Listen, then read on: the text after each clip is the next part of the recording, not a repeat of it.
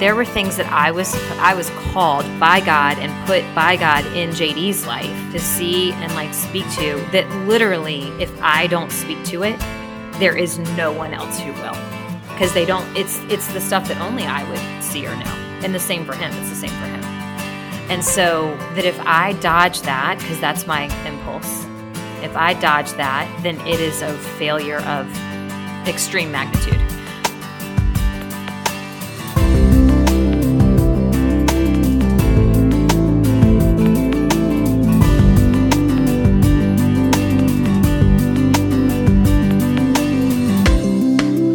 All right, everybody, this is a new sort of episode for us on The Glass House. So I am hosting alone, not totally alone, but without my sidekick, Ben. We're going to do a series of pastor's wife interviews. And so I have Angie Elkins with us. She is the podcast producer and also a fellow pastor's wife. And then I have Veronica Greear joining us from North Carolina. You were supposed to be here in person, but a little snowstorm happened. And so we are doing this by Zoom. So welcome, Veronica. Hi, I'm actually so sad to be on Zoom, but I'm glad that because of technology, I can still be with you. Yes, thank you for being with us. And welcome, Angie. Thank you. Super fun. I know. Okay, Veronica, tell us just a little bit about yourself real quick, what you do there in North Carolina. So I'm married to JD, and he is the pastor of the Summit Church, and we're here in the Triangle, so Raleigh, Durham, Chapel Hill, and several outlying sort of just the, I don't want to call them bedroom communities, but, all those areas around. Mm-hmm. And we've been here since, we got married in 2000. He was still doing his PhD. I was a high school teacher. And so we were at Southeastern and Wake Forest. And so we've been here since then. And he became the pastor of, at the time, it was called Homestead Heights. And it now is the Summit. But that was in 2002. So it's been, 22 years.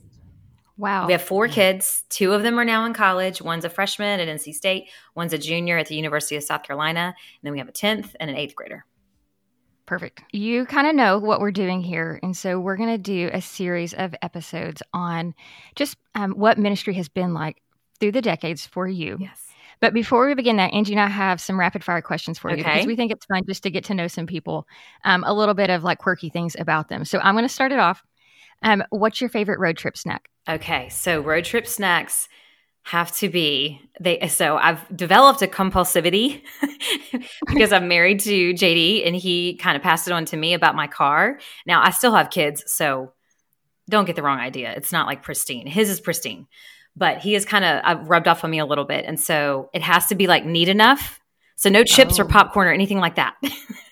Wow. So that's a high value. Even chocolate that can like crumble, because like I love a fast break, but that can't be in the car because it crumbles. Even on a long road trip? Wow. Yes. Oh my gosh. Okay, so listen, I'm going to show you what this is in my desk drawer because I'm addicted to them, and it's going to look like these are like little Peachios. Yes. I know. Can you see all the sugar in the bottom? Those are all in my car seat. So I love those, but they cannot go in the car. They can't go in the car. Oh man! So what is that? What's left then? That's hardcore. We're down like to string cheese, Twizzlers. That's an excellent. I love Twizzlers, and like I love beef jerky. No, that's way too healthy. Come on, that's protein. I like the gummy fruit, gummy lifesavers, fruit snacks, fruit roll-ups. I'm basically sort of a 7-year-old when we're on a long car trip. So. Wow. Remind me not to road trip with you because my car, you would be like appalled if you got in my car. My house is clean. Like I like a clean house. If guests show up, they can come in. Yeah. My car looks and smells terrible. So then I would also say that I like big Cheez-Its, but only the big Cheez-Its because you can pull one out at a time and not make a mess. And I also love them. So the big Cheez-Its. Well, this was a good question for you because those are like, that's a really quirky answer. Very specific. Yeah, for sure. Okay. Angie, you're up. Okay. What is your favorite chain clothing store to shop at? Gosh. I mean, I like to be welcoming and open to all. I take all comers. No, but if I'm like, if it's a birthday gift or something that JD's going to give me, I mean, I'm definitely Anthro, right? For sure. Yeah. On like an everyday or if it's casual we're talking about, I love Aerie. I love them. Like, their leggings and their flare leggings and all of those things casual. And I also like. Can I tell you the best thing ever? What? So Ava works at Anthropologie and she gets 8 items a month at 60% off. No, you're kidding. Wow. She and I are the same size. So Oh. I'm like, hey, don't let those go to waste.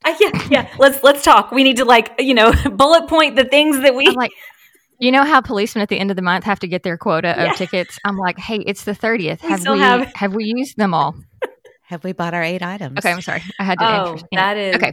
If you guys see me moonlighting at Anthro, you'll know why now. So, Okay. I love J. Crew. I'm really preppy, and I mean Target. I lots of things in my wardrobe are from Target because again, Target is the answer. If you have a question, Target is the answer. All right. So, what's the last book you've read? Well, first, a while ago, I guess summer, I did Becoming Elizabeth Elliot, but just over November, December, I did Being Elizabeth Elliot. Yes. And then I just in a book club did. You guys have probably heard of it. It was How to Stay Married, the Most Insane Love Story Ever Told. You guys heard of that one? No. It's a memoir of the author, and he's a pretty famous author. I had actually not read him before, but the book club was doing that, and it has real strong. I think he's a Christian. Now, it's not written as like a Christian book per se. It's actually funnier, it's sad and funny all at once. But anyway, and his wife writes a chapter of it. And so, it's a really interesting book. I don't know if I would have picked it up on my own, but because of the book club. Right now I'm actually on audio. I'm doing the biography of Elon Musk. Oh, wow. Yeah. Is that good? Oh, super interesting. Like he is. Yeah. It's a labyrinth of interest. That's cool. Okay, what's your ideal date night? That's going to depend on kind of my mood, how the week has gone, how the day has gone. It's really going to depend. It could run the gamut really from let's just keep our sweatpants on and go get takeout and, watch a movie at home. Or depending on, what it was, I would like to let's get really dressed. Let's go downtown to my favorite restaurant down there.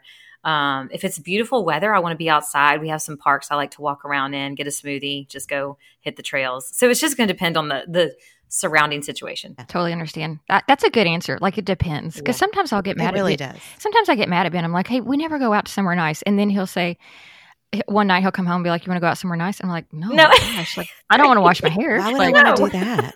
Yeah. So, I mean, it's terrible. Yeah. Okay. Your hair is straight right now, but I know you have curly hair. I do. So for myself, you and other people listening have curly hair. What is your favorite curly hair go-to product? Listen, I could talk about that. We could do a whole podcast. I'm telling you, I have mine beside me. Y'all girls with curly hair, it is a whole tribe. It's a whole thing. It is. And I like to spot people that I think have curly hair. And I just found out recently someone that I thought had curly hair does not. And I almost was like, I just don't even know if we can be friends now. Man, where was your discernment, Veronica? Where's my discernment? Okay, so for me, it's way more about the process than the product. But obviously, I do have products. So the process, I think, if you're out there trying to figure out curly hair, I think process is more important to me than product. But it's pretty thick, pretty wayward. So I need gel for a stronghold. I got to have stronghold. I wish I could do mousse, but it just doesn't give enough. So anyway, I like it's purple. It's the Aussie Headstrong Volume Gel. That's probably my. Okay, Veronica, look at mine. It's a new brush. Oh. Wait, let me see if I can. Can you see it? I can. Yes. Do tell. I don't know what this is. Look, you brush it and it separates the curls into this. Oh, wow. And then they so they're clumpy, not clumpy, but they're pretty defined. Yes. It's that's the key. The definition is the key. And life-changing. Life-changing. Bounce curl. Okay. I'll be ordering it today on Amazon. Okay. So Lindley recommended that brush to me because my daughter has curly hair and she loves it. Oh, that's she amazing. got it for Christmas. So 2 recommendations. And they have products too. I love it. And my daughter. Sure. So that's your third. All right. There you go. And we're not sponsored by Bounce Curl, but we're willing to be. That's right. Call us. Tag them at Bounce Curl on Instagram. All right. Thank you for doing that. I just think it's fun sometimes to hear about, what are the silly things about people that make them fun and relatable. But I do want to turn the corner. And so, we mentioned this at the beginning, and Angie, you can chime in here too, whenever you want to add to this. But what really I want to do in this series is help people who maybe are in different stages of life than us, hear from people who have been through it, and hear some of the hard stories, but also the good things that came out of it. And Mhm. so, one thing I was telling you before this podcast is that it's important to me that I'm not discouraging a generation of pastors' wives to be like, man, I don't want to do that. And so I don't want everyone to hear this podcast and be like, gosh, I don't want to be in the glass house because that sounds scary. Yeah. And so I want to interview a series of people that are vulnerable, authentic, and, can talk about things that are hard because we are people. Mm-hmm. And I mean, it's just hard doing life with people. But also like what happened in those situations to that you can look back and be like, man, God was working there. We just love to hear, like, as you think back about your 20s, how would you describe yourself in your 20s maybe and your space in ministry? So this is not how everyone comes into ministry, but for me, I knew I was called into ministry before I ever met JD, before I ever, before we were together, before I even knew him. So that was probably a gift that the Lord, that was how he was working in my life. So I would say that I was I would say I was idealistic, but that served me well. And so I would encourage most people to be more idealistic in general. That's good. I felt like, ultimately people knowing Jesus is the only thing that matters at the end of life. That's the only thing, right? And the only thing that I think is worthwhile in life is knowing Christ yourself and then helping others know him. And so the local church, this is what my husband always says, and I love it. The local church is God's plan A. And there is no plan B. It's plan A, and that's it. So for me, that was really, it did serve me well. Now, I didn't know if we would be church planting overseas or if we would be U.S. side. And so I actually started thinking more and more as we were like engaged in the first little bit of our marriage that we were probably going to be overseas. And so when the local church where we were attending, and then my husband was also part-time in the college ministry at a certain point, they started talking to us because they were in an interim and had been for a good long while. It ended up being 3.5 years total. So, and they came to JD, and at first we were like, oh, no, like we're, he's just finishing his PhD and we're going to be out of here. And so they said, okay. So, but then they came back to us like about, 6 months later, I want to say. And so we just thought maybe we need to consider this because who knows how the Lord is working, and we'll just pray about it. But again, with the whole like approach of, this is not where we're supposed to be, in Durham, North Carolina.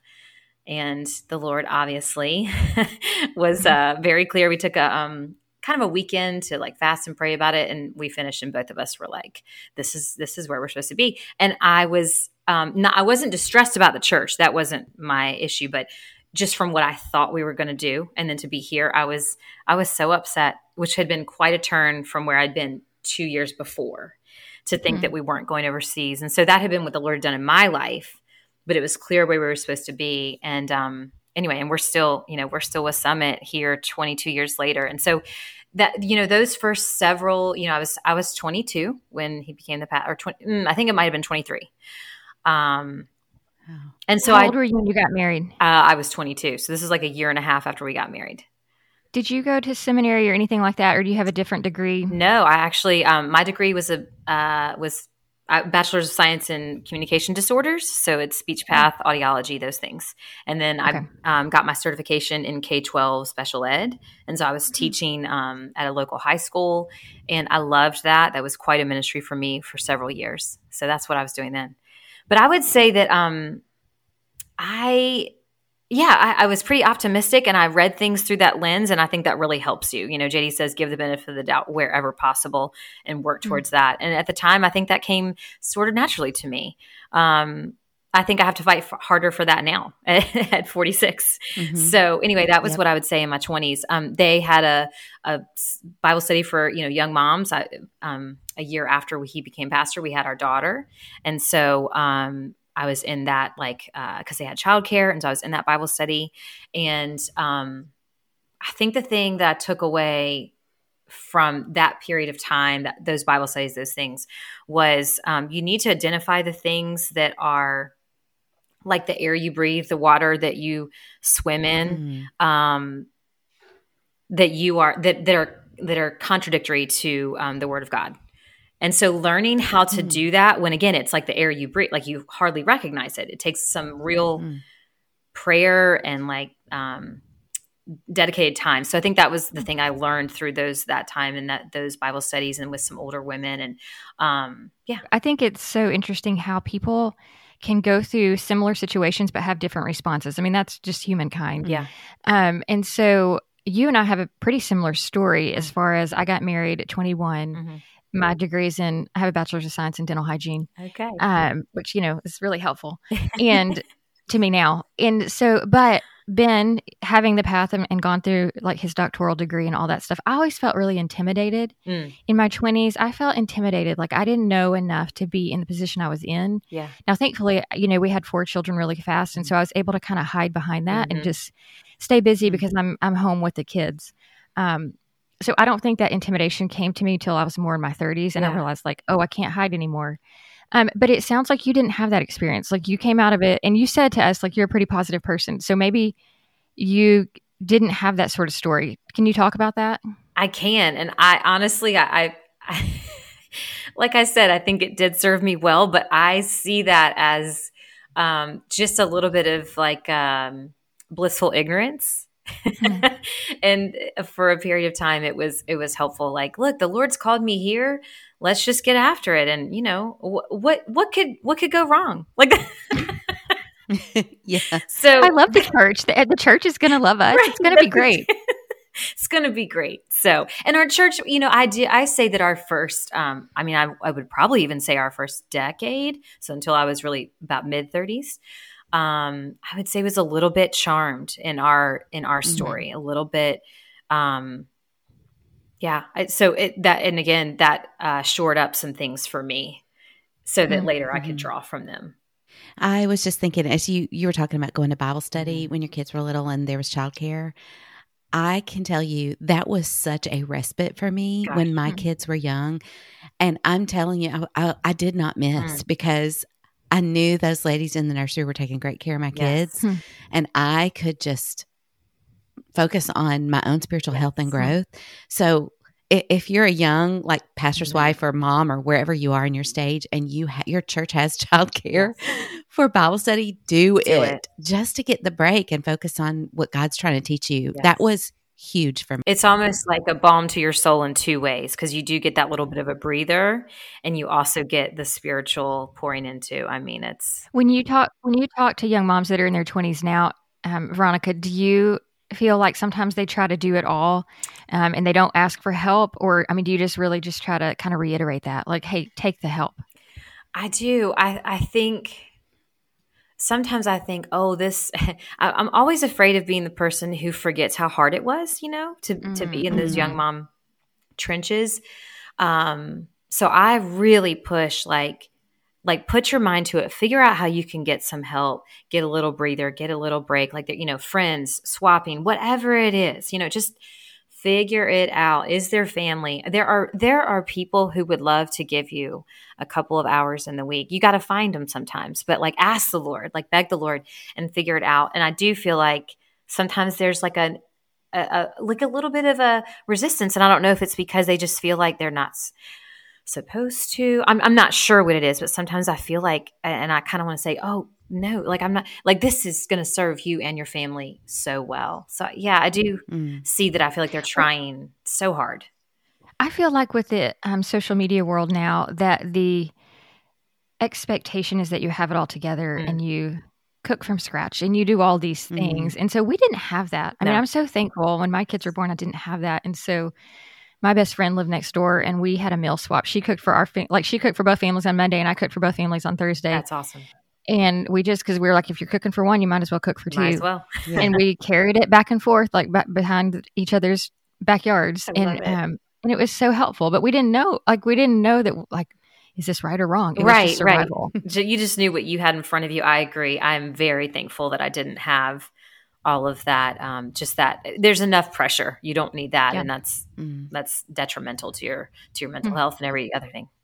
Did you have any expectation on you as the wife of the pastor, in those early years, or were you sort of oblivious to that? Or, some churches are really generous and don't put any pressure on their pastor's wife to do anything. Right. Was that your situation? So when JD was interviewing, and they interviewed both of us, which, I think makes a lot of sense, but he was very clear even in that, that you are hiring me. And it's not a 2-for-1 deal here. Like this, at the time I was working full time in the school system. And so, I was working very hard. And so he was pretty upfront about that at the time.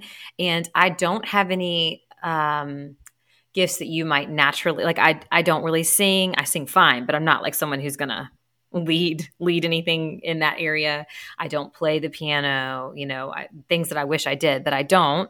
And so I don't think that there was a natural like, oh, well, she'll blank.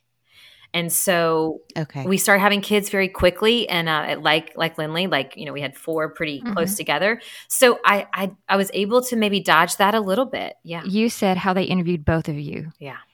Do you think that churches do that very often? Like, I actually don't know, but it sounds like that was a big thing to you. Like you felt, did they interviewed you together or separately? Separately. So, and when I say interview, there was the pulpit search committee, and there were 2 women on it. And so they took me out to lunch to just sort of get to know me and interview me and see, keep in mind I was 22 and this church was not 22. This church was 40s and above. And so again, from my perspective, it's only right that you know what you're getting, but I do know that could go pretty wrong.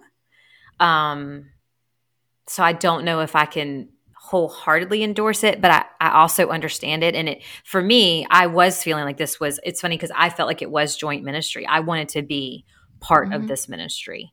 And so that is complicated because I do see how it could be a problem. Yeah. That's a hard question because everybody's so different, and some women would love that because it's a joint, and some women who are like, I don't want to have a role here. Yeah. Like, I just want to be me and I want to support the family from home. Yeah. They would be terrified of that. Yeah. So it's hard. Yeah. Okay. So to summarize your 20s, it was ignorance, blissful ignorance. Yeah, that's right. Blissful bubble. Okay. So move on to your 30s. Tell us, like, when you're entering into your 30s, how old are your kids? Where is Summit Church in its growth? Yeah. So I had my 3rd girl when I was 30, and then my 4th, and that we have 4 kids. So my 4th, he's my only son when I was 32.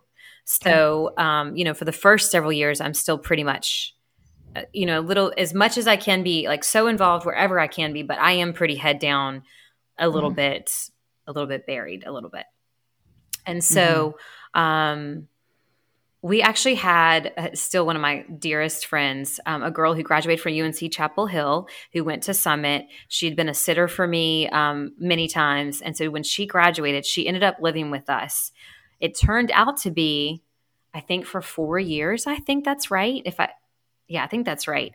And originally it was going to be for a few months. And then she must have obviously been happy with it. And we were like more than happy with it. She had her own like area, bathroom, room and everything. Yeah. And so that was, I guess, when my son was 2 or 3. And so that was just a gift. It actually freed me up to be a little more involved in some things. I could do a little bit of travel with JD, not a ton, but I could, because she did live there and was there. Again, it wasn't like I could do it all the time. But I see that as like something the Lord really we didn't know that would end up working out that way. So that was just an unexpected gift. But anyway, those several years, like I just still was able to do Bible study, we had small group. A lot of times we were doing that, like inviting our neighbors and things like that. So those were like really sweet times. And that could be at our house, where our kids could be upstairs with like, a local, teenager or something. So anyway, I think if I had to summarize things that I was learning in my 30s, it would be, I think, 2 things. One was personal and one was about my role specifically in my marriage. And the first one was, and I've talked about this before, but when you speak of a blind spot in your life, I always thought until this was a theme in that time. When you think of a blind spot when you're driving, when you learn in driver's ed about what it is, you know where it is, you know what to do about it, you know how to compensate, right? You know what it is and how to actually make it not a blind spot. So I had always assumed, without realizing it, that when you speak of blind spots in your own personal life, that it would be like that. So that it's not a true blind spot, that if you just look the right way, you would see it. And if you know to always like compensate for it, you won't actually have a blind spot. And I just began to realize through different, people in my life and certain studies I was doing that actually blind spots in your life are things that you don't even know they're there at all. There's actually no way that you can really compensate for them. You cannot see them. You don't know they're there. And so they're truly blind spots. And the only way to overcome them is not something you can actually do. Other people have to point those blind spots out in your life, which is never enjoyable. Brutal. It is always brutal. And at least if you're like me, your initial reaction is, well, that's ridiculous. No, you're just not seeing it right. That's how dare you? And another thing, have you seen your blind spot, Lily? We can talk about mine, but let's talk about yours as well. That's right. So anyway, I think I just began to realize like, oh, these are things I don't know are quote unquote wrong with me. I guess that feels pretty, that feels like a rough way to say it. But these are things that, make you hard. These are things that make you less effective. These are things that are, hindering your growth. And so just beginning to realize you're going to have people in your life. I mean, your husband, your close friends that you have trusted, your family. Did you have a close friend that came to you and said, maybe, Veronica, I don't know if maybe you're seeing this or not? And I mean, how do you respond to that? Yeah. I would say JD for sure. Okay. Well, yes. I mean, our husbands are assumed. They're more than willing to share. More than willing. But I did have a friend who was talking to me about kind of hard-heartedness and bitterness and saying like, I think if you're not careful, you end up passing this on to your kids. And what's really sad is they'll just get the bitterness and not have why you're upset and bitter. You have a maybe legitimate, often a legitimate thing to be, but although bitterness is not legitimate, but a thing to be upset about. Yeah, hurt by. Yes. And if your kids absorb that from you, they won't even have that. They'll just have the bitterness. And how sad is that? And so that was just kind of life-changing for me, that is something that my children will absolutely absorb, but tragically not even have real reason. Again, not defending the bitterness, just saying that how it makes it even worse somehow. It's all terrible. Yeah. So yeah. I think that's interesting about kids absorbing things because we've been in ministry over 25 years now. And when I was in that stage in ministry, we had to really fight hard to protect them from some of the hard things that we were going through because we didn't want them to absorb it. Yeah. Were there things that you and JD did to really protect your kids from, like, how did you discuss things away from the kids? Well, our kids talk about, mom and dad are going off to having a hush conversation. And it's like a running joke. And it's always kind of like, guys, you don't need to know. You don't need to know everything. So that's kind of a funny thing that the kids tease us about. But it was something we talked about regularly, that we wanted our kids, as much as we could control, which you're not in control of everything. We've definitely learned that. But as much as we could control, we wanted them to have a positive impression of the church. And so we tried to make Sundays fun. We tried to, even dumb things like JD's little office study areas stocked with things they like, stuff like that. That's the day we eat out, right? Like we're going to go get something terrible for you that you're going to love, and so things like that, involving them in the ministry in ways that they enjoy, if there's ways that they really like, whether that's behind the scenes or more maybe up front, working with kids, whatever it is, there's different things you can do. And so, I just really, really tried not to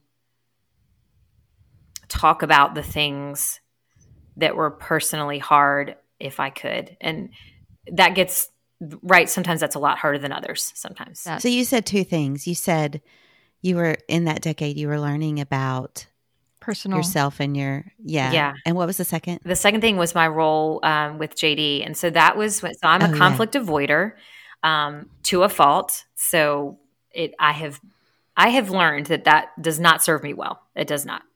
And so I kind of began to realize that there were things, and it's weird to say that this is like a real, it was like a light bulb, it was a little bit life-changing for me, but that there were things that I was called by God and put by God in JD's life to see and speak to, that literally, if I don't speak to it, there is no one else who will, because they don't, it's the stuff that only I would see or know. And the same for him. It's the same for him.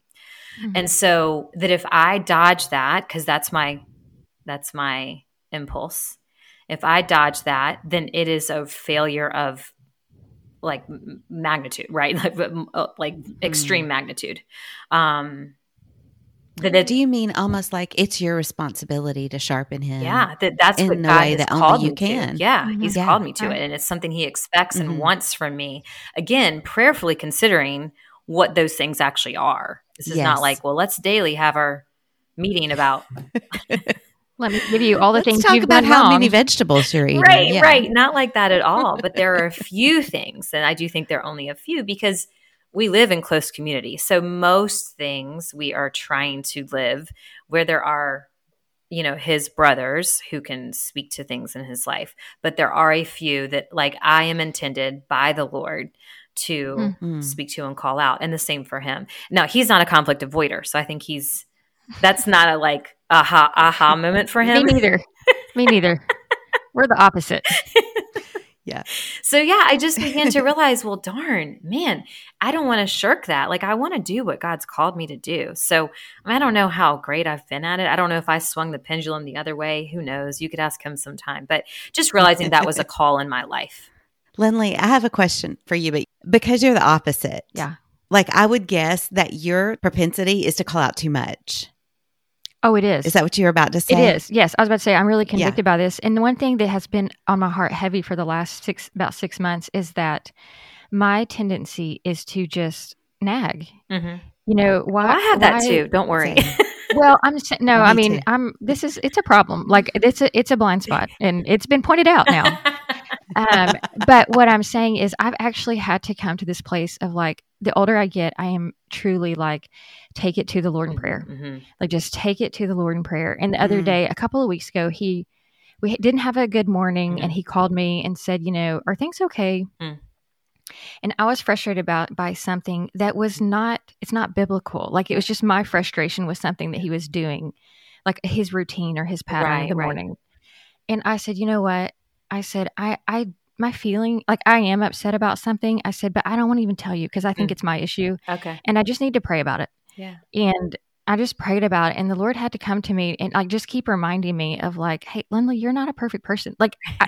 That's my, because I'm not conflict avoidant, you know, and I do see things. Right. And I can, I can identify feelings really easily. Well, I'm hurt or I'm sad or I'm lonely, but then I can't heal those feelings well. Right. And so I'm okay, I have got to stop just wearing him out with, you don't eat fruits and vegetables, or why are you working out, or things that are you want so much good for them, right? You want so much good. So, that would ultimately serve them better, whatever that thing is, whatever the thing is. Yes. Where I'm convicted is when you said there are a few things that I'm intended. Mm-hmm. Yeah. And that's where I'm really trying to narrow down of okay, what are the few things that I have insight to in Ben's life that I can help? Because Angie could look at Ben's plate at lunch sometime and be like, Ben, you don't have any fruits on your plate. That's just stupid. It's just nagging. You can leave that to Angie. Yeah. And so no, I just loved how you worded that of, I do too. There are a few things that we are called to do. Yeah. So I appreciate and you saying I love that too. I'm more like Lindley in that I tend to see all the things and not just a few things. And so I think just a good practice for me would even to be just to be praying and asking the Lord to say, what are the few things That's what that you want me Yeah, what are the few things that I am supposed to sharpen him? Well, I know for me, with? And being a different personality or a different bent, again, I'm laughing because I'm like, I wonder what JD, like, I wonder if he would be like, guys, don't get the wrong idea. She can nag with the best of them. No, we know what you're saying. But I will say that it is usually, as I've refined and honed this skill, it usually is pretty apparent what the Lord wants me to actually talk about, and it usually takes me forever and a day because again, this is not my bent.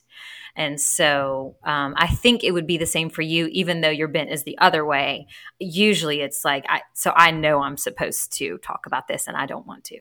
So yeah, that's what I just want to get to that point to where it's here's a few things. Because to be fair, I would be so irritated if he told me everything that I did. Right. That, yeah.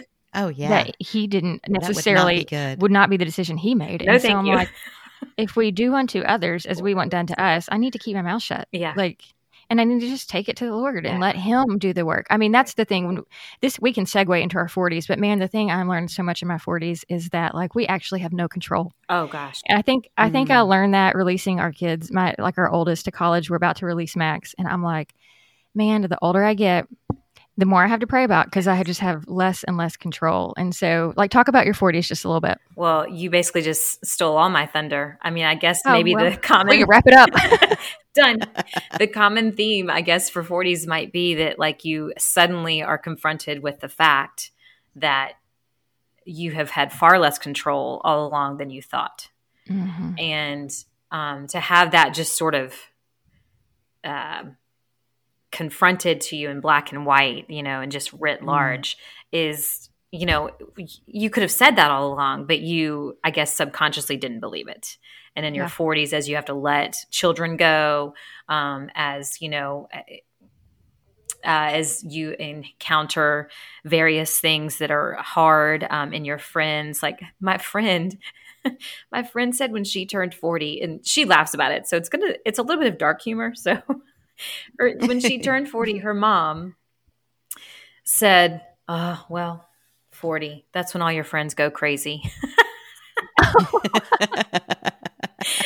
so anyway, we laugh about that all the time because, I do think that you see as you get into your 40s, people are coming up from having kids, jobs are changing. I think it can be a real decade of pretty large transitions. Can I tell you something I read? Yes. It was talking about how in your 20s and 30s, because it varies, is seasons of celebration. Your weddings and birthdays, baby showers, and all the fun things in life. And you're celebrating, and nobody's really. It's just. I'll just leave it with that. It's celebration. But then you turn to your 40s, and things begin to happen. Like almost more divorce because. People have been married longer. Funerals begin to happen because your friends' parents are beginning to pass away. Yes.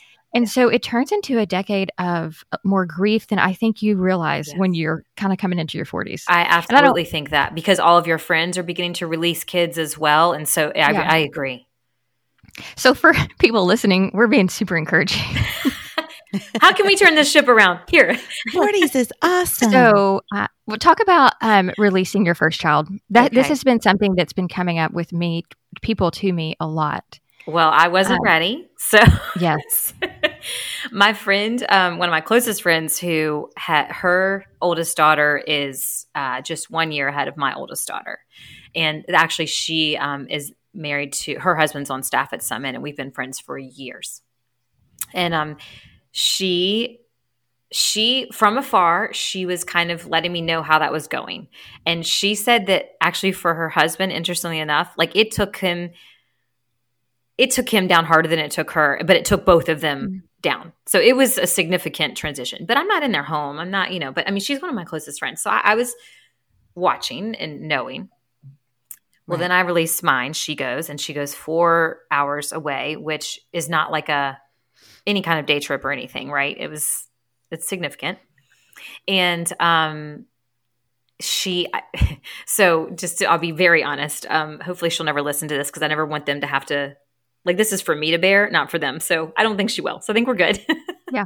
But I mean, I came home, I couldn't look at her room. I couldn't walk past it. The first night I slept on the couch. Wow. Like I was undone.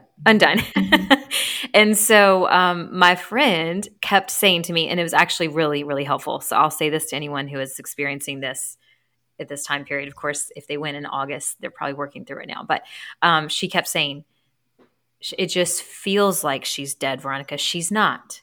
She's not dead. She's not dead. She kept saying she's not dead. And I was like, but it seems like it.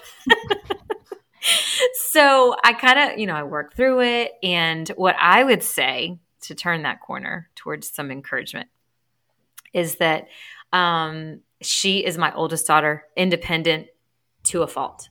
Like, she didn't blink. I mean, she keeps on kicking, truck, give me some boxes so I can check them. That's how she is. And so she's done great, which is super helpful that she's really adjusted really well and has been happy there. But high school was not an ideal setup for someone who is such an independent, strong personality. Mm-hmm. And she had been ready to be on her own since she was 7.5. So all those firstborns. Yes. Yeah. So the relationship that we have gained with her being at college has been unbelievable. Like, it is okay to grieve what you legitimately have lost, and that is real. Mm-hmm. And you can absolutely grieve that and should. Mm-hmm. But at the same time, you should look at what you're gaining and how precious that is or can be, and but what a gift it is. And so, I mean, I love when she comes home. Like, we are in, my mom didn't have this. I love that we have this. This is one of the few times I love technology. I mean, we're in touch all the time, the time. She sends me funny things. She sends me TikToks. Like, we have a running joke that I love bird TikToks, ridiculous birds. I don't know why. I just do. I love birds. It's kittens for me. Kittens. Yeah. She says, Mom, you messed my algorithm up. Stop messing my algorithm up. So it is just a delight. I mean, it is. And to see, back to what you said. So we had been convinced that it was prayer and only prayer, that the more we talked, the more she was like, ugh, like the worse it got with her trying to hear from the Lord, or because we thought we could be the voice of the Lord and that it was our job. And like, we just learned through her, he does not. He has he owns the cattle on 1,000 hills. Someone told JD he has many, many people who can be prophets in her life. You need to just be her dad. Yeah. Meaning you are just pumped about her. You're just pumped about her. That's what dads are supposed to do. And by, extension, me as well. And so we just learned that, like, it's in the Lord's control, and that his work in her life is not going to be up to us. It's not. Now, we have roles we can play, obviously. I mean, I'm not trying to dismiss that. You should not be shirking that. But I think we can tend to swing like it's us or nothing. And actually, it's God or nothing. It's not you. He has so many ways that he's working, and his timeline. I mean, I'm reading Exodus right now. Like, his timeline in that story probably made no sense to anyone. It still doesn't, right? But that was his way of working. And so you don't get to determine it's going to be otherwise. And so it has just been beautiful what we've gained. And I think but I wish I could have been equally focused on that, what I was gaining as she goes and like lives into all the things that God has for her. So we're coming to the end of our time, but you just said something I feel like is a good summary of the whole episode and really kind of where we come to as we get older. And you said we thought we could be the voice of the Lord. And I think that is like a summary of kind of what I was saying about myself.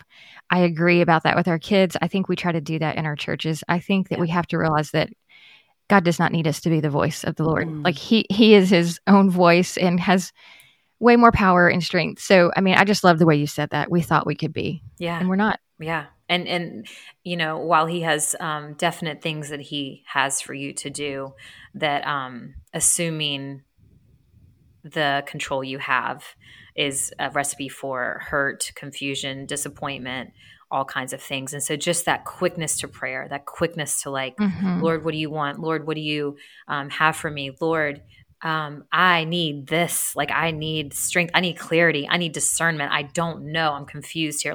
Just that quickness that has come to me in my 40s is real. A quickness to prayer.